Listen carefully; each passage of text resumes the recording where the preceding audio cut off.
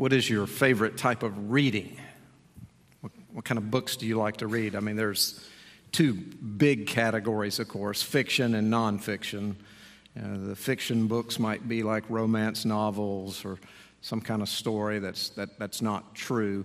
And then nonfiction would be historical facts, things like cookbooks or scientific textbooks or biographies.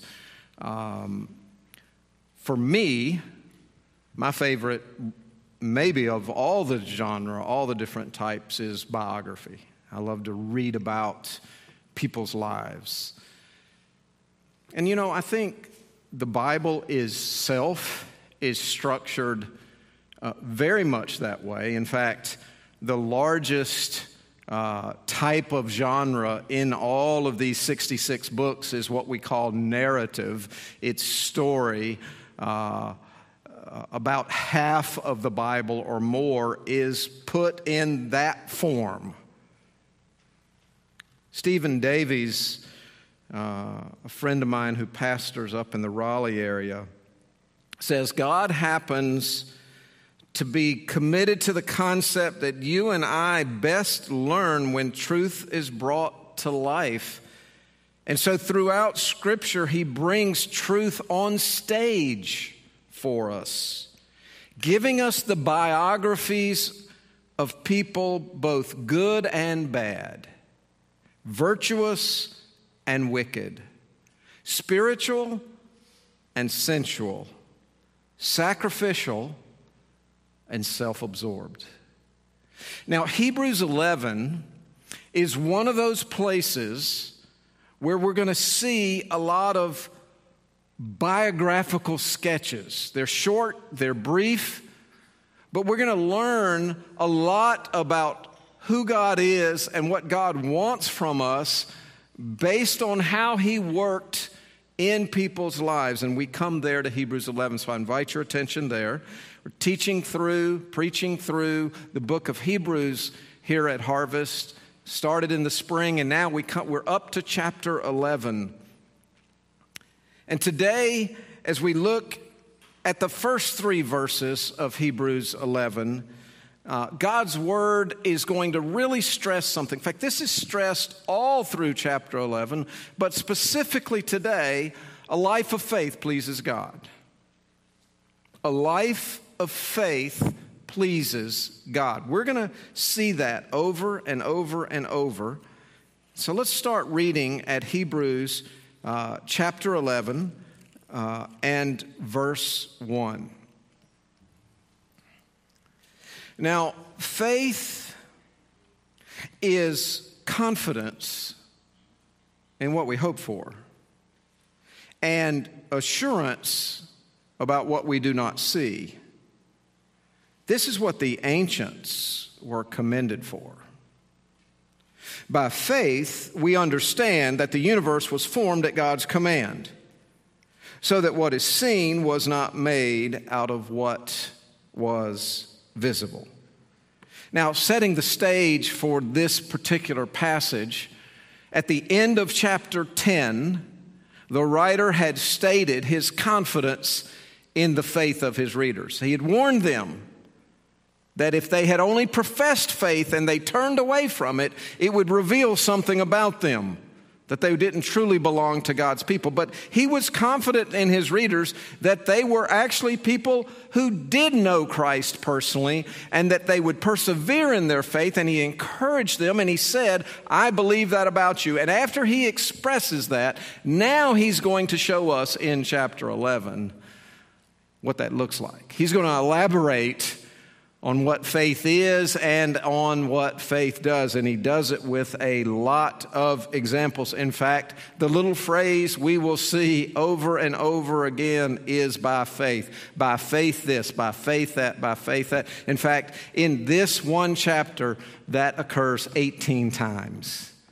That's pretty significant. In 40 verses, 18 times it says by faith. Now, before we look at these three verses in particular, on your outline sheet, I have kind of summarized Hebrews 11. Lord willing, we're going to spend the next 4 weeks in Hebrews 11. Pastor Corey next week will take a few verses, then I'll come back for the 2 sermons after that. But for 4 sermons, we're going to be in Hebrews 11. And there are things about faith that we learn over and over and over again through this chapter. So I've summarized them here for us so that we can keep them in mind. Faith focuses on the unseen rather than on the seen. And of course, that "you" there could be capitalized because there's the people of faith we read about in this chapter were responding to the great unseen one, God. He spoke, and that was enough for them. And then faith is active obedience to God. Faith for the writer of Hebrews is not just a passive belief, but it's taking action on that belief. It's doing things or enduring things for God. So faith involves active obedience to God. Third, faith is, let's just say, it's impossible to please God without it. We're going to see that verse specifically later. But over and over in chapter 11, what we're finding is this is God's commendation. God is saying, look at these people. These people pleased me. And so it's impossible to please God without faith. Here's another characteristic. Faith is trust in God and His Word. God spoke to people, and He still speaks to people through His Word. Biblical faith is not just dreaming up something crazy and saying, oh, I have faith that that's going to happen. No, biblical faith is faith in God and what He has revealed through His Word. And it really hones in there. Some things might be called faith that aren't biblical faith. And then faith helps in a variety of situations and outcomes. A lot of things happen in Hebrews 11 through faith. Offerings are made to God, a boat is built, an authority is challenged, a family is moved, children are blessed, mistreatment is chosen over pleasure, persecution is suffered, and much, much more. There's not just one outcome of faith. Don't listen to anybody who says, if you have faith, this is going to happen every single time, because we have a record in Hebrews 11 that things happen differently for people of faith. And faith helps us in all these circumstances. So before we look at the 3 verses, let me just give you 3 misconceptions about faith. And the first one is that faith is only for spiritual giants. It's very easy for us to think faith is for somebody else, somebody that's a lot more spiritual than I am. Or, these people in the Bible, they had to be spiritual giants, right? They're so different from us. And really, they weren't different from us. They were human just like us. They had weaknesses just like us. If you read the stories, you'll find a lot of times when you go, wow, They blew it. But faith is not just for spiritual giants. It's the normal experience for believers. God wants everybody, every Christian, to have faith. Secondly, here's another misconception. Faith will always result in my getting good things. This is like the health and wealth gospel, right? If you have faith, you'll get it. You'll get the person you want and the job you want and the money you want and the health you want. And if you don't get it, something's wrong with your faith. That's a misconception. Faith isn't about our getting good things. And then another misconception is that some people think faith is just a blind leap in the dark, that there's nothing to base it on. And it might be some crazy idea, and we might not have any idea if anything is ever going to happen. That is a misconception. So what we're going to do in these 3 verses here of the first 3 of chapter 11, we're going to talk about what it is, what faith is. We're going to talk about how God responds to it. And then we're going to show one of the 18 pictures of what faith looks like. Only one. And again, Lord willing, over the next few weeks, we'll look at the other ones. So what is faith? Faith is confident trust in the unseen. Now, faith is confidence in what we hope for and assurance about what we do not see. The word faith appears in Hebrews more than in any other book of the New Testament, 24 times in this chapter alone.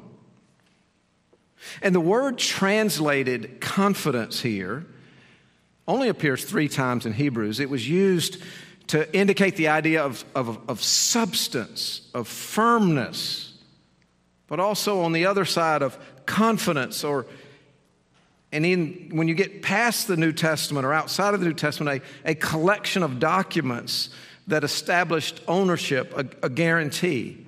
I think the meaning here in chapter 11 is very similar to the use that was earlier translated confidence in Hebrews 3:14. We have come to share in Christ if we hold firmly till the end the confidence we had at first. It's speaking of a confident assurance that marks faith. It's confidence in what we hope for. It's assurance about what we do not see. There are a lot of things that we believe in that we don't see, like electricity, for instance, right? We can see the results of it. We can appreciate the results of it, but it's hard to see it. But faith is about things that we don't see, like the promise of heaven, of Christ coming back, of the fellowship of brothers and sisters, and the promised reunion that we're going to have with those who've gone before us. Now, really what he's doing here in chapter 1, in fact, I think in the whole, or verse 1, but I think the whole chapter, he's given us, let's just call it a functional definition of faith. He's not giving a dictionary definition necessarily. He's not saying this is every single aspect of faith. He's just saying this is how it functions. This is how faith functions. So one of my granddaughters, Addison, just recently got a new bike, her first kind of real bike with training wheels. Her parents were in the hospital having a baby, C-section. We're going to be gone. So they got her this little this little gift from the new baby. And guess who got to put it together? Yeah. It wasn't too bad. I put it together. And so I was going to teach her how to ride this bike. Now, we didn't sit down and read a book on here is how one rides a bike, right? I actually got her and sat her on the bike, put her hands in place, showed her how to do it, how to move the pedals, which is a challenge, right? And it was a functional definition of riding a bike. I kind of wish I didn't ask permission, and I didn't think we had time anyway, but my wife also helped out. I took a little video.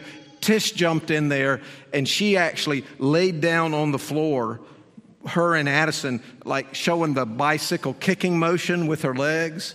I've got a little video clip of them on the floor doing that. Afterwards, if you want to see it, let me know. Functional definitions of bike riding. And he's kind of giving us a functional definition of faith here. This is what it does. It obeys God because it evaluates life based on Him and His truth, based on the unseen, not just on what is seen. You know, it is very easy, even for Christians, to make decisions and to evaluate life on what we see. What we see right in front of us, we make the decision rather than on what is unseen, the truth of God. Raymond Brown describes it beautifully. He says, the person without any clear faith often accepts things simply as they are. If money comes his way, then it is obviously his to enjoy. If he is confronted with an opportunity for sensual pleasure, he will take it, regardless of its immediate effects or ultimate consequences. He does not necessarily sit down to consider whether it damages him or hurts others. That is not his concern. But the man or woman of faith possesses the conviction of things not seen. Such people look beyond the situation as it can be perceived by natural vision or enjoyed by the physical attributes. Faith is confidence in what we hope for and assurance about what we do not see. And so out of that acrostic of faith, this relates specifically to the F. It focuses on the unseen rather than on the seen. Second, what else we need to know about faith? We need to know how God responds to it. And the answer is He commends people for their faith. This is what the ancients were commended for. God enabled the people that we're going to study over the next 4 weeks to trust Him. And He approved of their faith. He approved of their lives that grew out of that faith. He approved of the way that faith shaped their lives. There were times when it was dark. There was times when they couldn't see the end of the path or even much of the path, but they operated in faith. They took the first step because God commanded them so. This is what the ancients were commended for. And again, it is impossible to please God without it. That's the opposite way of saying God is pleased with faith. A life of faith does what? Pleases God. Well, what does faith look like? What does faith look like? We come to verse 3. One of the things and one of the ways faith looks like belief in God's account of creation. By faith, we understand that the universe was formed at God's command. This verse does not say that by faith we understand everything. It says by faith we understand that God did everything. There's a difference. It's really an astonishing statement that the universe was formed at God's command. He just spoke it. So that what is seen, that's the creation, was not made of what was visible. It's an astonishing statement. I think the author probably had Genesis 1 in mind when he was writing this. When he says we understand the universe was formed at God's command. In the beginning, God created the heavens and the earth. Now the earth was formless and empty. Darkness was over the surface of the deep, and the Spirit of God was hovering over the waters. And God said, let there be light. And there was light. And then if you read the account, it's over and over. God said, God said, God said. Many other writers affirm that through the pages of Scripture, like in Psalm 33. By the word of the Lord the heavens were made, their starry host by the breath of His mouth. He gathers the waters of the sea into jars. He puts the deep into storehouses. Last year, 2022, scientists made 2 discoveries that relate specifically to verses 6 and 7. First of all, off of the coast of Tahiti, they found a giant coral reef. It was an underwater mapping project. Deep sea explorers discovered a 2-mile-long coral reef resembling a bed of roses. It's the largest ever found at its depth. And then on the other end of the spectrum, that kind of relates to the seas, verse 7, verse 6, the most individual distant star. In March of 22, astronomers that were working on the Hubble Space Telescope photographed a record-setting image showing the most distant individual star. It's 12.9 billion light years away from Earth. It's believed to be about 50 times larger than the sun, and millions of times brighter.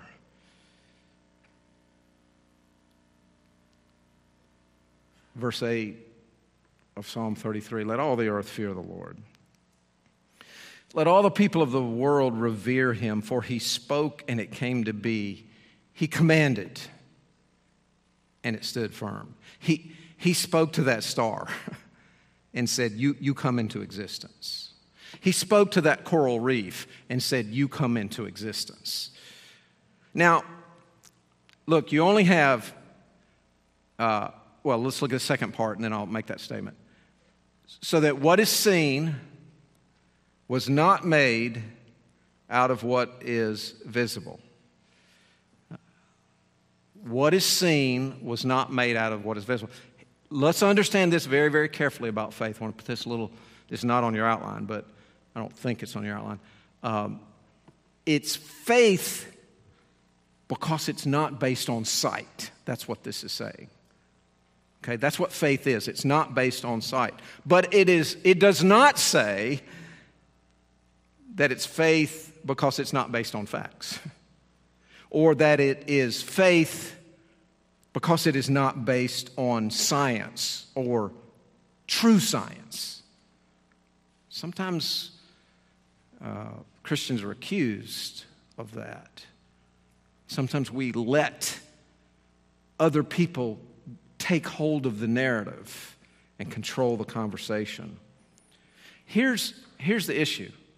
You only have two basic choices.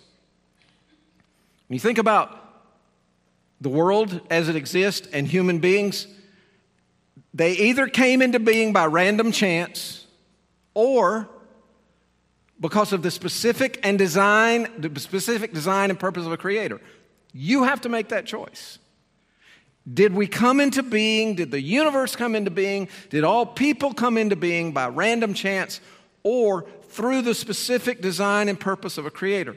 Now, Wayne Grudem is one of my favorite writers. In his book, Systematic Theology, he mentions some of the destructive influences that evolutionary theory has had on modern thinking. Now, by that, he means macroevolution. It's a Darwinism that denies any existence of God or any role for God in the process. So in other words, if life were not created by God, if you're choosing A instead of B, if humans are not created by God or responsible to Him, but just the result of some random occurrence, he said there are four things that we would not have that are very important. We would not have any significance of human life. If you trace out the implication that we're simply the product of matter plus time plus chance, you just end up in despair. He writes, to think that we have any eternal importance or any importance at all in the face of an immense universe is simply to delude ourselves. Okay, so another implication here, we wouldn't have, if you didn't have God, if you didn't have a creator, there would be no supreme judge and moral absolutes. If God did not create us or we cannot know anything about Him, the result would be there would be no supreme judge to hold us accountable morally. And consequently, people's morals, ideas are only subjective preferences. Things that might be good or useful for them, but not to be imposed on others. The only thing you cannot say is that certain things are right and certain things are wrong. Does that line of thinking sound familiar to any of you? Like everywhere in our culture? And creation by an eternal, powerful God is where it goes back to. That's, I think, the reason why the doctrine of creation is so assailed in our day. Thirdly, there would be no reason to care for the weak. No reason at all to care for the weak. If natural selection brings about improvement of life forms on earth through the survival of the fittest, why care for the weak or those who cannot defend themselves? Why not let them die to pave the way for a higher form of humanity, perhaps a master race? This was the reasoning that was used to justify war by Hitler, Nietzsche, and Marx. There also would be no hope for an afterlife, right? Carl Sagan said, "I would love to believe that when I die I will live again, that some thinking, feeling, remembering part of me will continue. But as much as I want to believe that, and despite the ancient and worldwide cultural traditions that assert an afterlife, I know of nothing to suggest that is more than wishful thinking." And that's where you're left if there's no creator.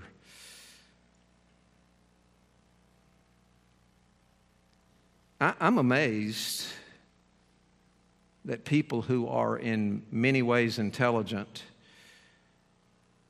can be drawn to the theory that our existence is due to random occurrence. I'm just amazed by that. Mike, will you join me up here? I want to give an illustration. I have given this in the past at Harvest when we were going through Genesis, so I apologize if you've seen this, but we're going to put a little twist on it today. And so if you want your money back, if you've seen it before and you want your money back, just go see Mike afterwards, and he'll be dispensing the money. This man knows he's forgotten more about computers than most of us will know. So I wanted him to help me, and let's put a computer together, right? All right, so Mike, you want to grab that mic? Mike, grab the mic. All right, so what are the things that we need to have a functioning computer? So you need a processor. This one's a 10-year-old processor. It's the brains, the thing that orchestrates and executes the instructions that are given to it. Pretty dumb in and of itself. It has to be told what to do. All right, throw that in.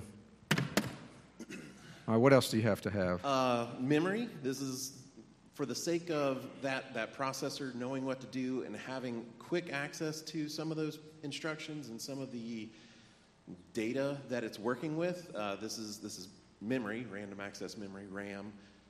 Now, is that like human memory? Like the older you get, the worse it gets? Yes and no. Just throw it in. I don't want to get in. No, I shouldn't ask questions. Requirements. You have to constantly refresh it, which is kind of an interesting concept in computer science stuff. That memory doesn't. I write something to it, and it does degrade. I have to constantly read. What was that? Oh, let me write that back. What was that? Oh, let me write that back. And that has to happen all the time with random access memory. Otherwise, it does go away.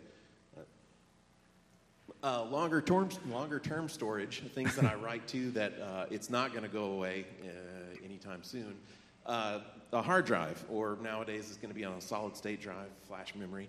Something that I can write to that I don't have to constantly refresh, I don't have to keep power on it, or whatever the case may be. I'm going to put a 1 here or a 0 here, and it's going to continue to be a 1 or a 0. This is storage, so a hard drive. Okay, throw that in. This is a motherboard, the thing that we plug all these individual components into. So the processor goes on there, the memory goes on there. And there's lots of extra stuff to it that helps to orchestrate where those things go. The processor is able to say, all right, well, let me read off of this bus that goes over here, and yada, yada, yada. Now, how many little things are on that? Lots. lots of stuff. And somebody put them on there, right? Yeah, So, the illustration fails a little bit because, there's been a lot of work already before this point, but throw that in there. Lots of iterative work. Yeah. Tons and tons of generations of work. We need power for it. We need clean power. And so this power supply takes that unseen electricity and converts it into DC power of a few different voltages. for the purpose of running that hard drive and signaling within the computer at 3.3 volts and yada yada yada. So this guy takes that power from the wall and converts it into clean power that we can use to signal as ones and zeros. Got to have clean power. And then this is just the case that all comes in. In and of itself, it's just a nice little pretty package, but it also provides some functionality with regards to all the heat that gets generated by the computer, all that energy that we've put in, the electricity and the DC power and everything. It's making all that stuff hot. And so there's fans in here. There's a fan for the processor specifically, and then Dell has done iteratively, gone through and made good cooling flows of air, like the one processor fan kind of pulls across some of the other components that get hot as well. So lots of cooling and casing. All right, so let's throw that in there. All right. Let me open it up. And let's put the top on here. You can put the mic down there for a second. I want you to take the box, and when I say 3, I want you to start. Well, no, when I do like this, I want you to just shake all that up together. We're going to build a computer right here. Right here. And what I want you to do, when I say 3, I'll go 1, 2, 3. I want all of you just to yell "bang," okay? Okay? And we're gonna do it right here, okay? We need a heat source, so you might want to breathe on it a little bit and start shaking it. Go ahead, start shaking. Let's go. All right, ready? 1, 2, 3. Bang! That was a big bang. Let's see. Is the computer together? No.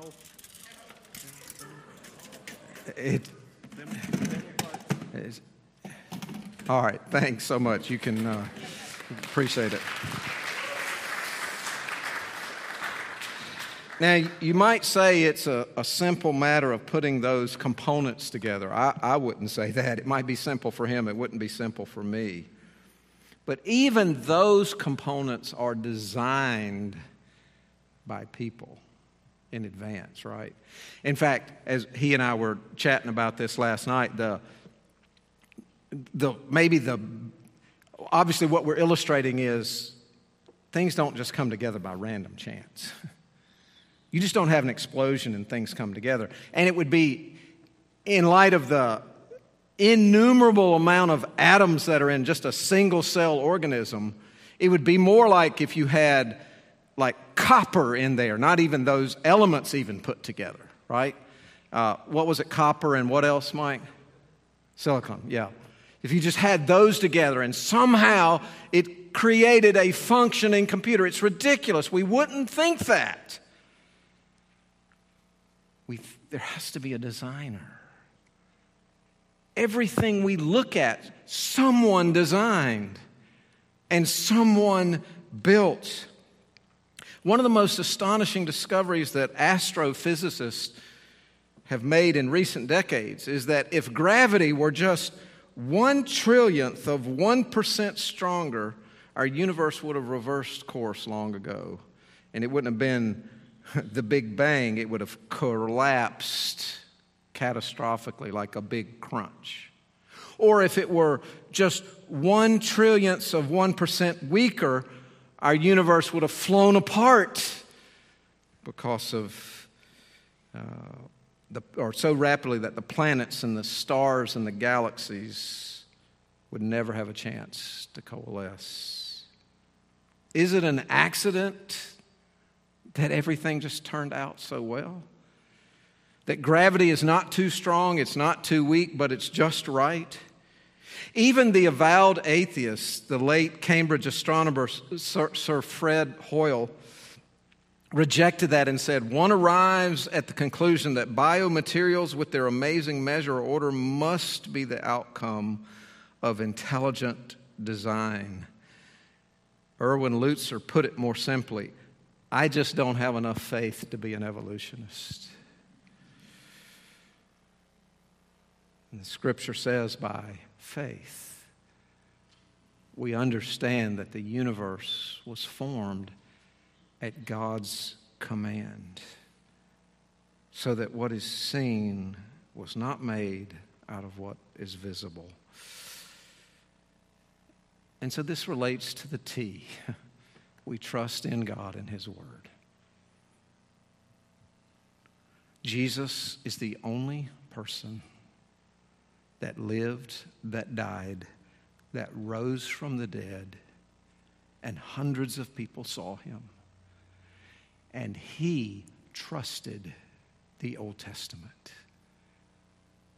He trusted the inspiration and the power and the authority of the Old Testament that says, in the beginning, God created.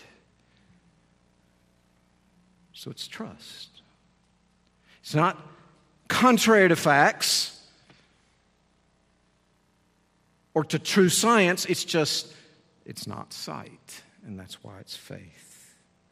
So we are going to look at these 5 components of faith. In verse 1, it focuses on the unseen rather than the unseen. Verse 2, it's impossible to please God without it. In verse 3, it's trust in God and His Word. Truly, a life of faith pleases God. A life of faith pleases God. And I just want to ask you a question. There's one key question today. Is your faith in Christ personal? Faith is not just a random belief. It's not just, in general, it's like a religion. I'm a person of faith or something like that. But it's a personal trust in a personal being. In 1563, I might not say it exactly this way, but I appreciate what he's saying. A German theology professor, Ursinus, formulated his personal faith by saying this: true faith, created in me by the Holy Spirit through the gospel, is not only a knowledge and conviction that everything God reveals in His Word is true, but also a deep-rooted assurance that not only others, but I too have had my sins forgiven, have been made forever right with God, and have been granted salvation. These are gifts of sheer grace earned for us by Christ. Is your faith in Christ personal? If not, today's a great day for it to become that way. Yes, I believe in you. I believe that I'm separated from you. You died on the cross for me, Jesus. I believe in you. I want to follow you. And let me add 2 words to that question. Is your faith in Christ personal and growing? Is it growing?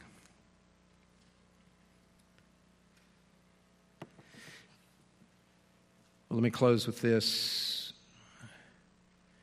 William Steig wrote a book called Yellow and Pink, just a little children's book. The 2 wooden figures wake up. They find themselves, they're lying on an old newspaper in the hot sun. Do all you guys know what a newspaper is? Years ago, there was this paper that put ink on, and they reported news and sports and Ann Landers, gossip and stuff. Anyway, they're laying on the newspaper. One of the figures is pink, one of them is yellow, and yellow wakes up and says, "Do you know what we're doing here?" And these 2 marionettes began debating the origin of their existence. And pink surveys their well-formed features and concludes, someone must have made us.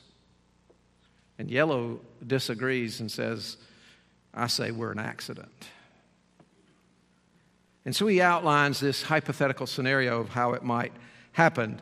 A branch might have broken off a tree and fallen on a sharp rock, splitting one end of the branch into 2 legs. Then the wind might have sent it tumbling down a hill until it was chipped and shaped. And perhaps a flash of lightning struck in such a way as to splinter the wood into arms and fingers. And eyes might have been formed by woodpeckers boring in the wood. With enough time, 1,000, 1,000,000, maybe 2.5 million years, lots of unusual things could happen, says Yellow. Why not us? So they're having this discussion. And all of a sudden, a man strolls out of the house. He comes to the Marinettes. He picks them up. He checks their paint. He says, they're nice and dry. And he picks them up and puts them under his arm and heads back to the house. Peering out from the man's arm, Yellow leans over and whispers to Pink, "Who is that man?" We know who he is, right? He's the Creator. A life of faith pleases God.